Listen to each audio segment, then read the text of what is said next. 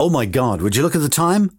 It's September. Hi, I'm Artemis. I am a computer-generated AI voice, and you're listening to Tech Radio.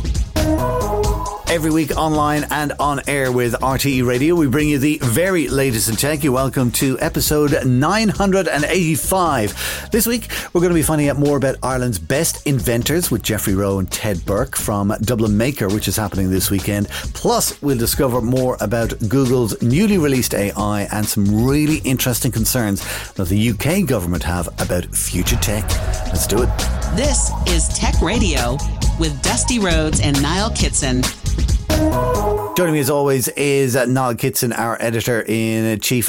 Niall, interesting news coming out from the UK. They've kind of gone, we need to have a summit about AI because this thing is dangerous. We need to talk about AI. I'm sure that's a film, isn't it? I'm sure it might be. Speaking of films, you never guess where they're having the meeting. In Bletchley Park. Ah, okay. The whole film of Alan Turing and the Imitation Game. It's a great movie. It's a great movie.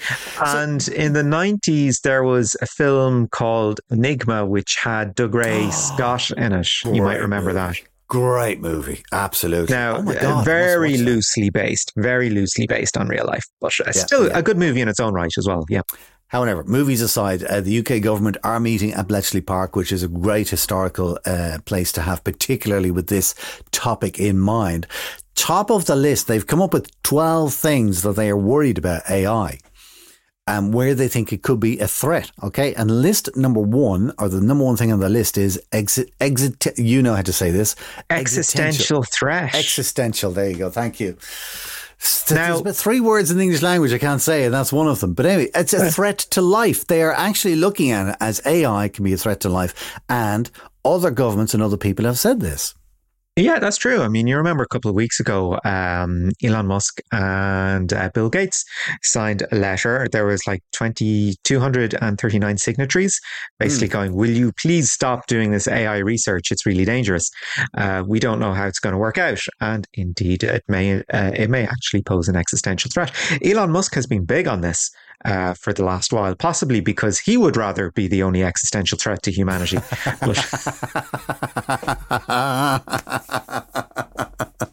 That one's free. Every time I hear that as being a threat to life with AI and everything, I just immediately think of Arnold Schwarzenegger. Oh, I think we all do.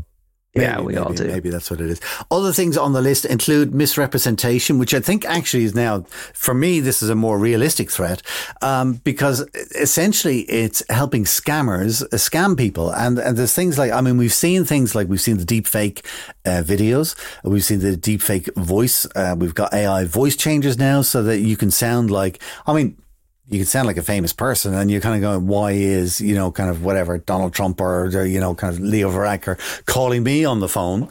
Yeah. You're wary. But if you have an AI and you are using it to imitate the voice of a parent of somebody or the child of somebody, and it sounds relatively realistic, you go, the signal's really bad, it's hard to hear you or whatever. Please Revolut me some money or boom. I'm in trouble, come get me.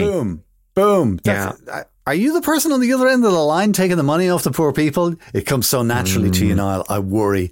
So there is all that kind of thing, the scams. And interestingly, then also the liability for such things.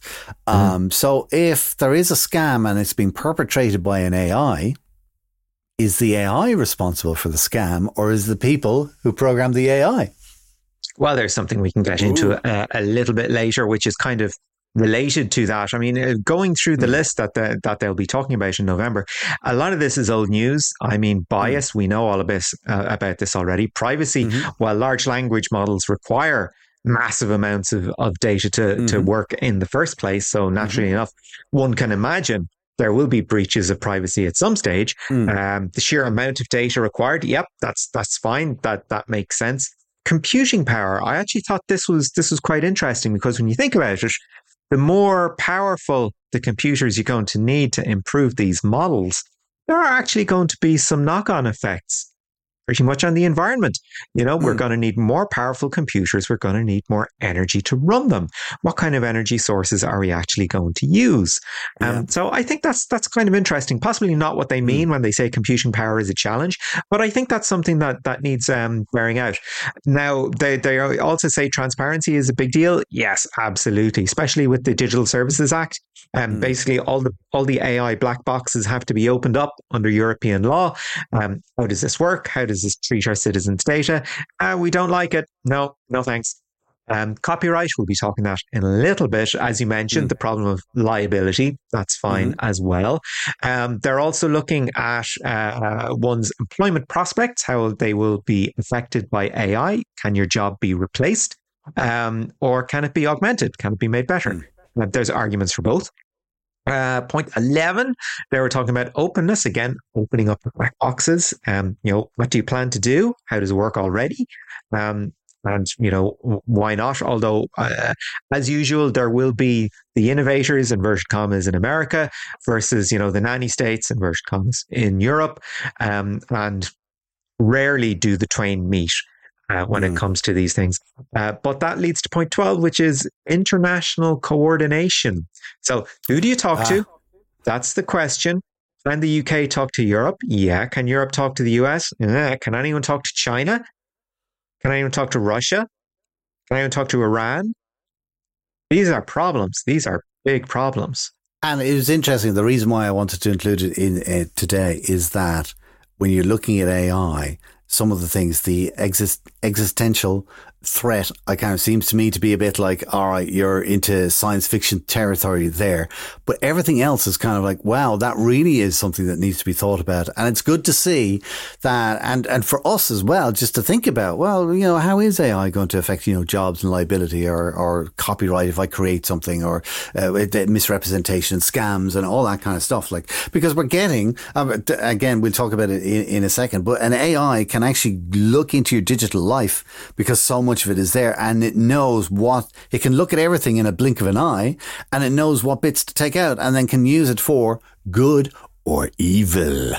Yeah, well, I mean, if you think, the possibility of constructing a digital twin, not very hard. I mean, there was an episode of Black Mirror called BRB where a chap who died had his personality recreated by his social media profile posts. And then implanted into an android. BRBs, that's the episode. Yeah. I'm writing that down. All right, listen, away from that UK government plan, some good news actually from Microsoft and the good old EU. The EU have said that they can't have Teams as part of their 365 Office package because it's competing with Slack. And it's unfair competition. So Microsoft are unbundling Teams. Now, here's the interesting thing that I was not expecting. Okay. It means that your monthly subscription to Microsoft 365 could drop by €2 a month because it doesn't include Teams. How's that for good news? That is good news, but it also is a bit of a noodle scratcher because it makes you think, is that the value Microsoft is putting on Teams? That it's that big a deal for them? I believe that what they're going to do is they're going to sell it separately, and if you want to use the full thing, it'll be €5 a month for Teams. Yeah, anyway, interesting. But it's a familiar strategy for Microsoft. Not the first time they've got into trouble for bundling. Certainly not. We're going back decades with that. Also on Office kind of software, Google are now putting Duet into their workspace. And Microsoft have had this for a while. So this is competing with Microsoft Copilot, all right? And they announced it back in May, I think. Now it's available. They've done a trial. Now it's available. You can do a 30-day trial and then you have to pay for it. The kind of things that it'll do, the AI will help you with sheets. Because a lot of people don't like Excel or Sheets or whatever, spreadsheets and stuff like that.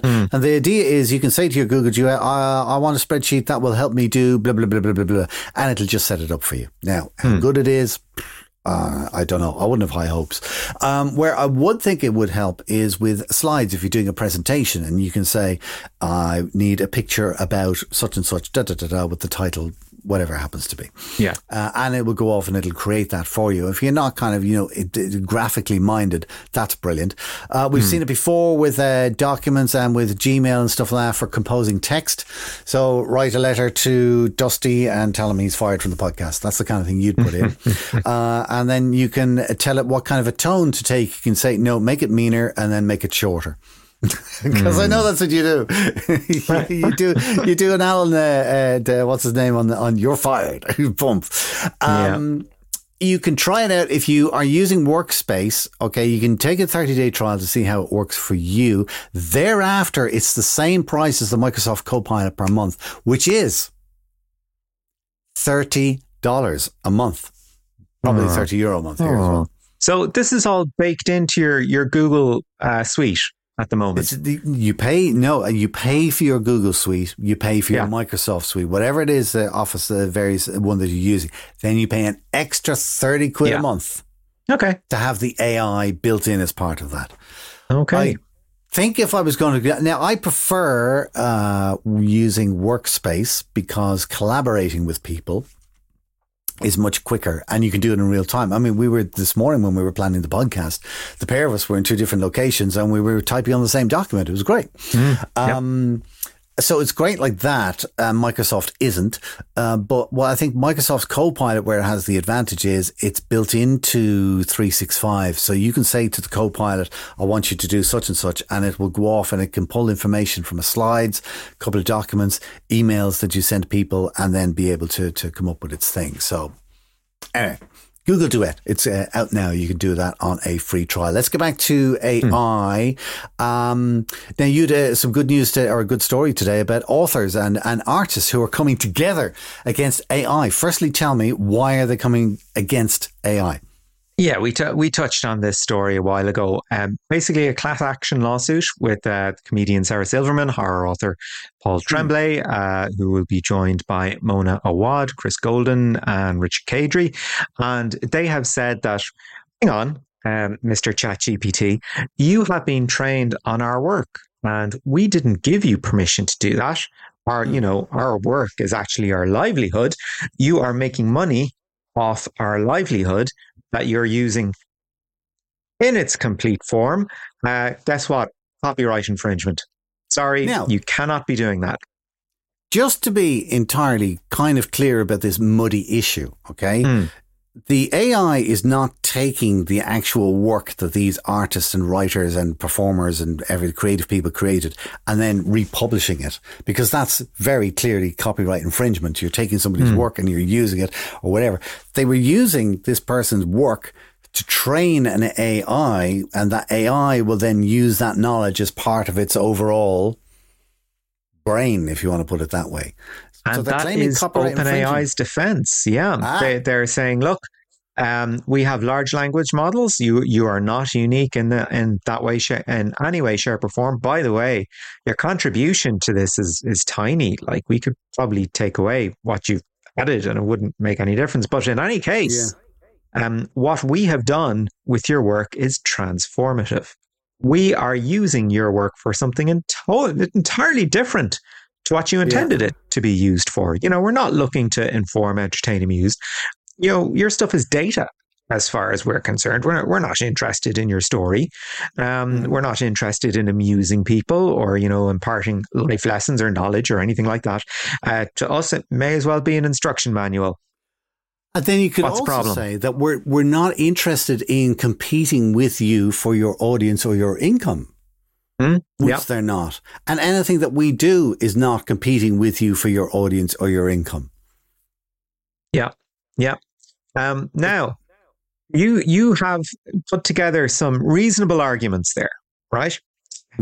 Which side of this debate would you lean on? Ooh. Let me make your life easier, okay? I asked ChatGPT, what is the first paragraph of Sarah Silverman's book, Bedwetcher? Okay. And it gives me that first paragraph. Okay. Verbatim. What's that? That is not copyright infringement because I am looking at such a small slice of it that I would not be worried. If I asked the AI to tell me or to print for me Sarah Silverman's book, then I would see that as a copyright infringement because I'm essentially getting the book for free. Mm-hmm. But to get the first paragraph or even... You see, it's interesting in that there's a fair use exception in copyright law around the world in the States and certainly here in Ireland because it's one of the things I've studied over the years. And basically, if you and I were to talk about Sarah Silverman's latest book, we will be quite entitled to read a paragraph or two paragraphs or even a page from that entire book, all right, to demonstrate what it is that we are saying as we are critiquing or reviewing or promoting the book, whatever it happens to be, okay? Same with movies, okay? So the movies, people put out the promos so that if you use part of that promo clip then in whatever it is where you're reviewing a movie or promoting it or whatever, you're not infringing copyright in that because it's fair use. Right. But then you kind of come to music then well, if you're only using a tiny little bit, then it doesn't matter. But then you get into music where you're sampling and people go, well, I'm only sampling a 2 or 3 second hook from one song and I'm using it as a small part of my song. But the argument goes, yes, but that little hook is the bit that makes your song catchy and you're making money out of it. So therefore you have to pay. It's quite a complicated and interesting area. For OpenAI, I think I would come on the side of the AI in this particular circumstance because it's using so many thousands and thousands, probably millions of books. My book is just one of them, and it's not republishing or recreating it, and it's not going to affect my income in any way. So I would come on the side of AI. I would come down on the side of the author because there is no particular need for their specific work to be part of a large language model if its contribution is one, so small, and B, it is their livelihood. There you go. This is when we're not running the world. Let's take it to the octagon, Dusty. That's it. Yes. Listen to Tech Radio where all the hard questions will not be answered. We'll say they're interesting, though. True enough. Listen, Google is speaking of AI and content and stuff like that. They've come up with a bit of a solution for this thing. Well, they've come up with something that could be. If one were to look at it. I mean, everything that we've seen out of AI art is quite obviously AI. I believe so. Anyway, I mean, once you know what to look for, it's obvious. You know, those sort of flattened tones, the strange composition. It's just, it just leaves me with this sort of uncanny valley kind of feeling, you know? It feels like people aren't using it as, you know, a painterly tool in my experience. They're looking to replace part of the process or prove that, I can do a picture of blah. It's not big a deal. So Google have come out and they've said, okay, what we're doing is we're going to create a watermark.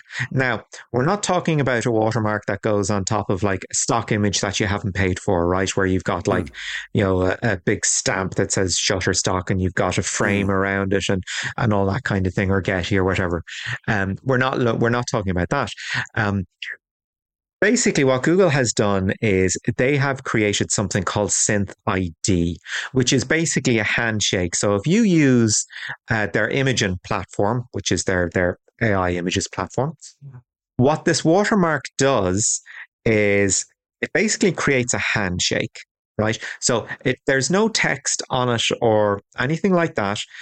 To the naked eye, it looks pretty good.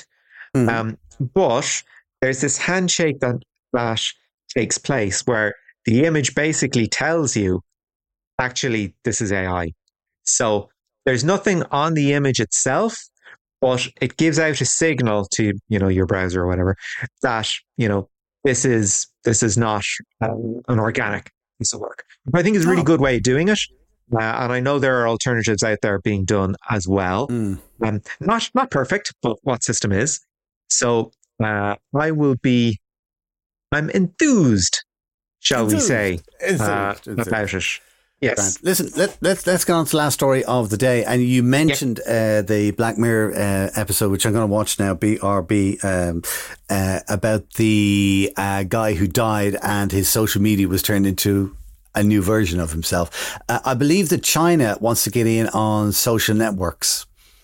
Oh, well, I mean, we know we have, but now we're getting an idea of that sort of quantity that these sort of influence campaigns or misinformation campaigns or whatever you'd like to call it. So we know a little bit about what is happening. These are campaigns that are happening across platforms. So basically, if there's a platform out there, be it Quora or anything owned by Meta or TikTok or any platform you can think to make of, it has been infiltrated by a Chinese political spam network operating under, you're going to love this term, right? If something is being posted on a website with, nefarious intent, shall we say, that is completely inaccurate, it is now called spamouflage. It's kind of cool, isn't it? Spamouflage. That's my word of the week. I love it. In the last week, Facebook has taken down 9,000 accounts on Instagram and Facebook. Actually, 7,704 accounts, 954 pages, 15 groups, and 15 Instagram accounts. Actually, a huge presence on Instagram, associated with a Chinese political network.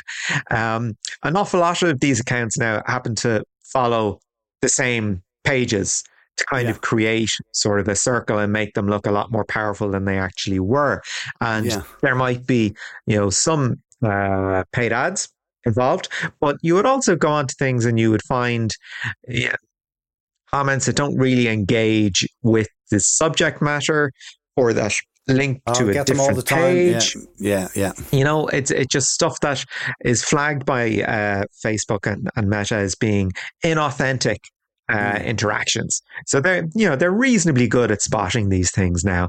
Similarly, TikTok have pulled 9,000 accounts, responding to apparently reports of forced labor camps in Xinjiang or about the political situation in Taiwan. And these sort of vary from, very small 10-second interviews very small interviews with maybe the teens of followers, all the way up to people that have seen something thousands of times. So there's a huge variance in terms of how many people are actually getting exposed to this. And again, you might necessarily have or be involved in a conversation that has anything to do with the subject matter, or just might feel weird, sort of like, yay, go you girl or boy or whatever people say these days.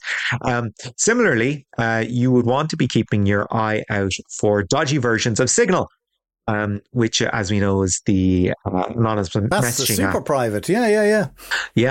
Apparently, there is a clone of which was doing the rounds on Google Play, which was pulled in 2021. But as of recording today, was still available through the Samsung store. So just make sure that the version of Signal you happen to be downloading isn't, Signal 001 whatever. Oh, right. Yeah. So just be because the source code itself is open source.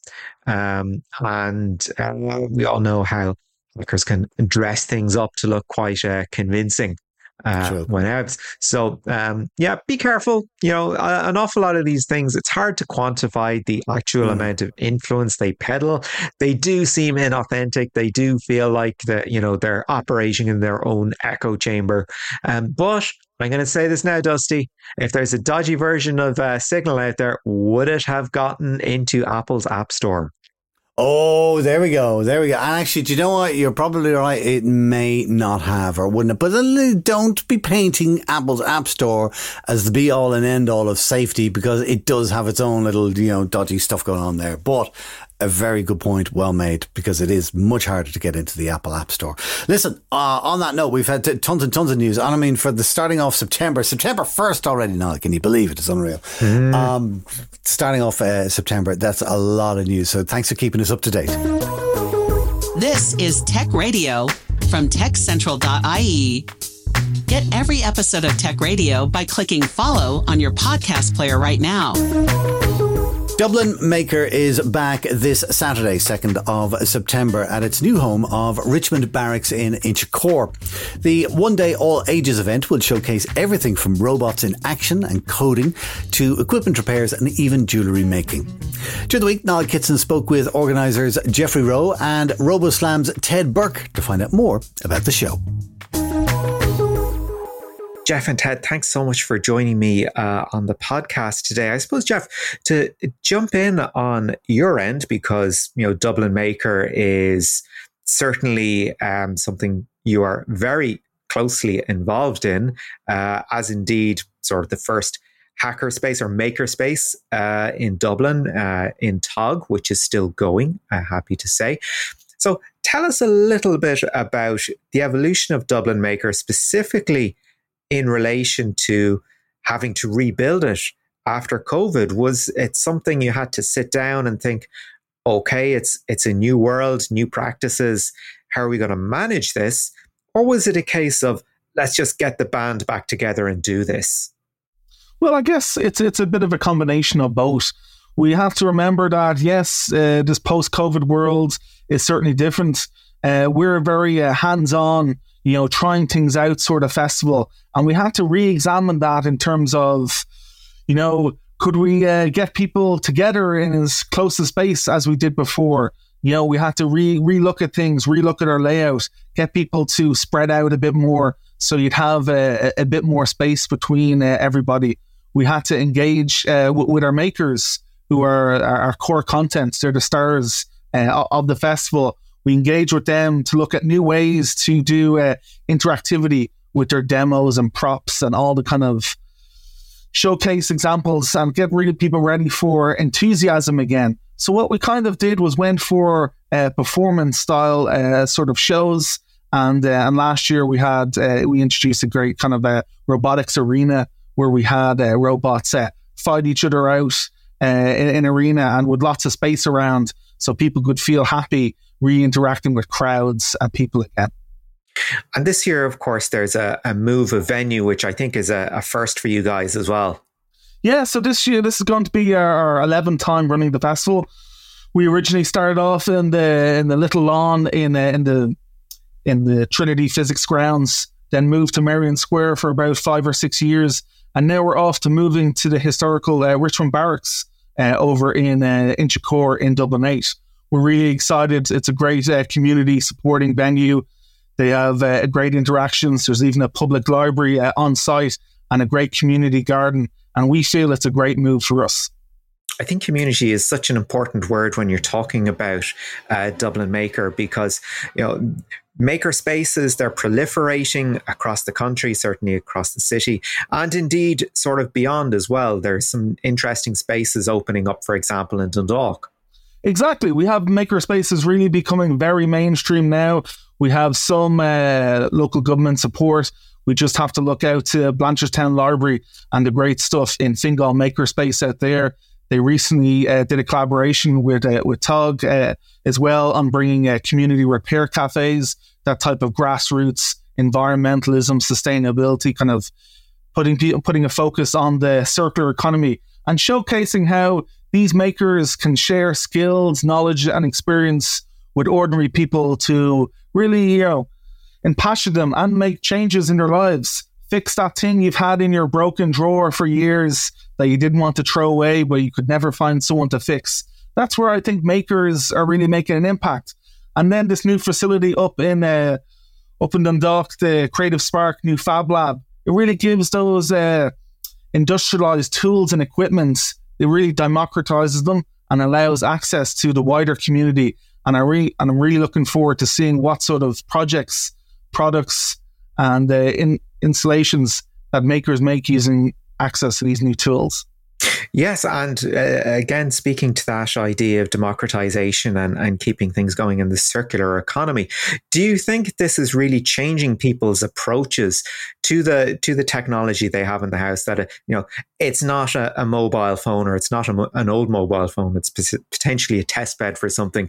It's not a Raspberry Pi necessarily. It could end up be powering a Bitcoin mining machine or something like that. That the uses are very much contingent on the tools and, the imagination of people and their ability to, find expertise and get access to new tools. I think it's becoming less about the thing and more about what the thing can do. And because of the internet and open source technologies, what a thing can do can be greatly expanded. It can be, when it reaches end of life for one purpose, it can be repurposed because you saw someone on YouTube take a 5-year-old thing that you had in your drawer and discard it and find a new lease of life by making a DIY security camera with an old phone. I think these really kind of way of bringing life and stop us throwing away things and improving the environment. Ted, just to bring you into the conversation, your history with Dublin Maker is quite interesting, as indeed is your current experience with STEM Ensemble, which has kind of grown out of it. So tell us a little bit about your relationship with Dublin Maker.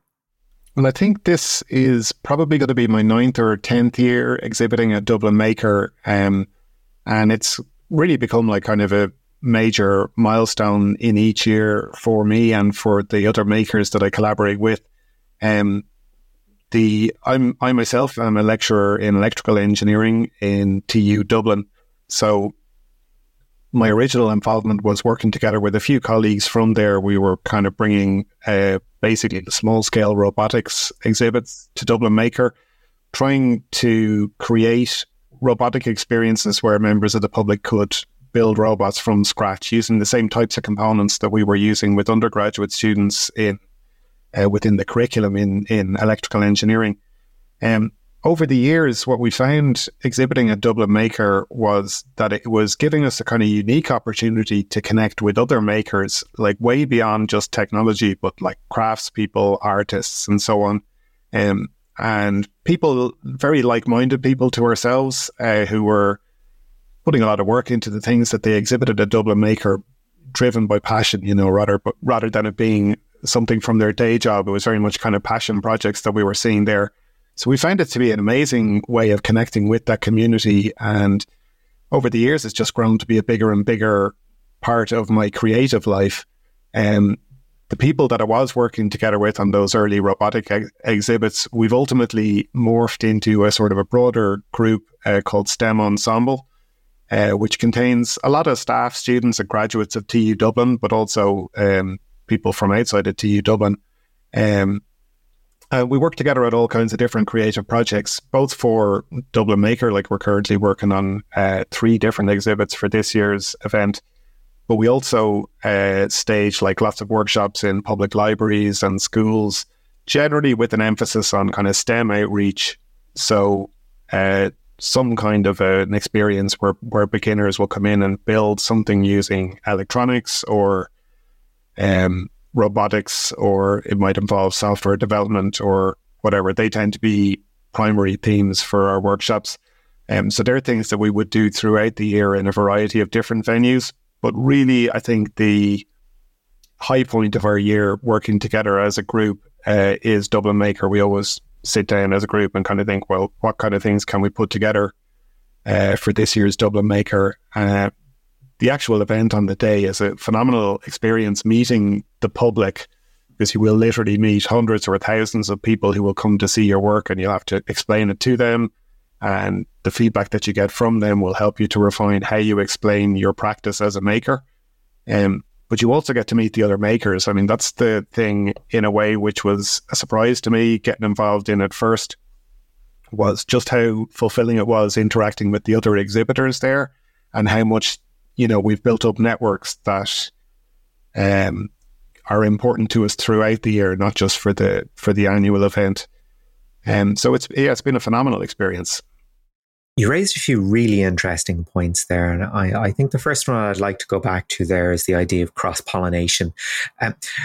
To what extent have you been kind of, I suppose, had your perspective swished around on the basis of seeing what other people are working on? Have you seen, projects that you're like, do you know what, I really wish I'd thought of that? Or do you know what, next year I'm going to do something that's sort of a little twist on this? Yeah, I mean, I think I've been influenced by what I've seen other people doing, the type of fabrication technologies that people would be using, in terms of things like 3D printing, laser cutting, and so on.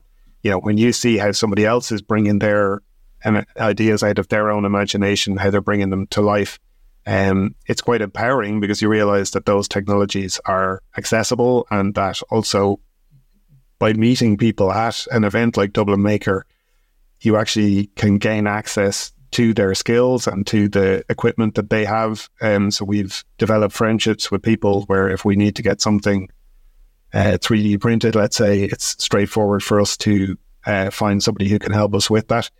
Other people's software development skills and so on. When you see how other people can turn their dreams into a reality, and you're able to have an opportunity to have a conversation with them, to really sit down and talk to them at some length, it just opens up the things that they're using to make things a reality.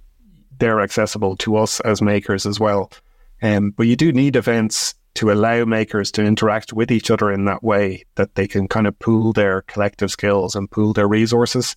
Which is why I think Dublin Maker is so valuable, because there's nothing really like it that pulls together so many makers from such diverse backgrounds in Ireland. There are other, I think, great things. You discussed some of the maker spaces earlier, and I think they're an absolutely pivotal thing for the maker community in Ireland, and I really love to see them growing. But I also think Dublin Maker pulls together a huge group of people for one day. Plus, there's meetups before and afterwards where where the makers get to interact with each other outside of the public exhibition as well, and they're also very important. For such a broad outreach event, Ted, have you noticed anyone sort of filtering back into third level sort of kids that have gone, do you know what, I was out at Dublin Maker, or I was in a maker space and I saw that I could do things that I didn't think I could do before, and it sort of ignited an interest in engineering for me? Have you come across any of the sort of reaction like that yet? Yeah, that's an interesting question. I mean, I'm kind of conscious because of the fact that Dublin Maker has now been running for the number of years that it has. We are at a point where I expect among this year's exhibitors, there probably are people who would have visited Dublin Maker as children. But in the context of enrollment into a third level STEM program, we do routinely ask people coming into our electrical engineering programs, and I ask all of the first year engineers in TU Dublin whether they've taken part in one of our previous RoboSlam workshops or whether they've seen us at Dublin Maker. There are always some people who will put their hands up and they say, yes, I built a robot with you 5 years ago somewhere. So we're seeing a handful of them in each year that comes in to join us. But presumably there are people as well who've done workshops with us and they end up in other universities, like one of the legacy universities, let's say, doing engineering or doing science or doing maths or whatever. So I believe it is having an impact. To my mind, I think probably the biggest impact is likely to be on people who are in schools where they don't necessarily have access to the likes of engineering or technology as subjects. So depending on the resources available in some schools, there are people who might have a very natural affinity for working with technology or being makers, but they aren't necessarily given the same opportunities within the curriculum to do it. And I think the likes of maker spaces, maker facilities in public libraries, events like Dublin Maker, I think it provides some access to people in that category, and that would be one of the key benefits, I think. So, Jeff, just to wrap up, what kind of things should people expect to see at Dublin Maker this year? So we have kind of an eclectic mix of different makers showcasing. From the crafting side of things, we have the Irish Guild of Weavers, Spinners and Dyers.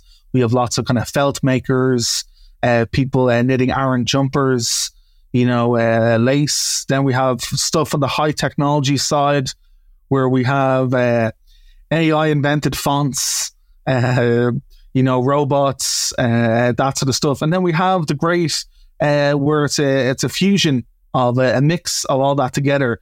So one of the ones that I really like is called Steam Carrot, where it's a giant piano that's made with a device called a Makey, and people can jump on this giant piano and make music. It's that type of rich kind of engagement that it's a fun activity to do, but it also has an opportunity to talk to the people who are trying it out about the technology that goes in behind it. And that was Jeffrey Rowe and Ted Burke speaking with Niall Kitson about this weekend's Dublin Maker event. For more on it, you can see dublinmaker.ie. This is Tech Radio. That's it for our show this week. Just before we go, we have time for one more thing. Live from heaven, as always, Mr. Stephen Jobs.